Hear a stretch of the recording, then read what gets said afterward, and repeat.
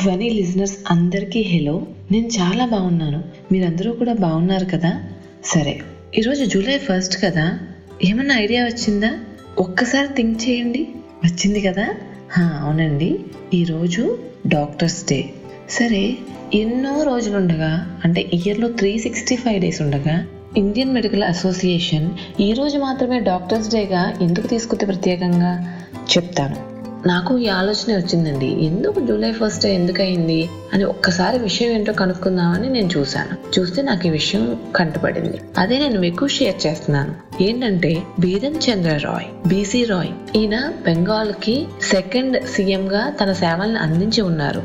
కాకపోతే ఆయన పుట్టినరోజు అలానే ఆయన చనిపోయిన రోజు, అంటే కాలం చేసిన రోజు కూడా ఒకటే అయింది. అదే ఈ జూలై 1. సరే, కాకపోతే ఈయన వృత్తిరీత్యా వైద్యుడు. ఈయన 1911 నుండి మన దేశంలో ఎన్నో హాస్పిటల్ని ప్రారంభించారు. మహిళల కోసం అలాగే చిన్నపిల్లల కోసం ఈయన ఎన్నో ఆరోగ్యపరమైన పనులు చేశారు.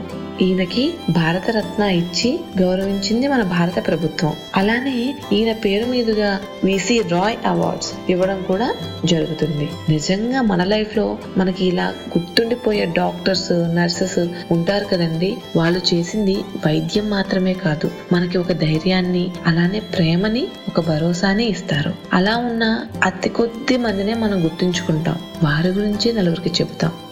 నా లైఫ్ లో కూడా నేను థ్యాంక్స్ చెప్దాం అనుకున్న 2 డాక్టర్స్ ఉన్నారండి.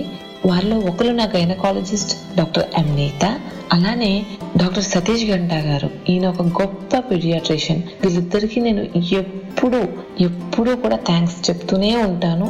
నా లైఫ్ లో ప్రతి డేని ఎంతో మెమరబుల్ గా చేశారు. అందుకు వీళ్ళిద్దరికి పెద్ద థ్యాంక్ యూ. ఇదండి ఈ రోజు మనం తెలుసుకున్న విషయం.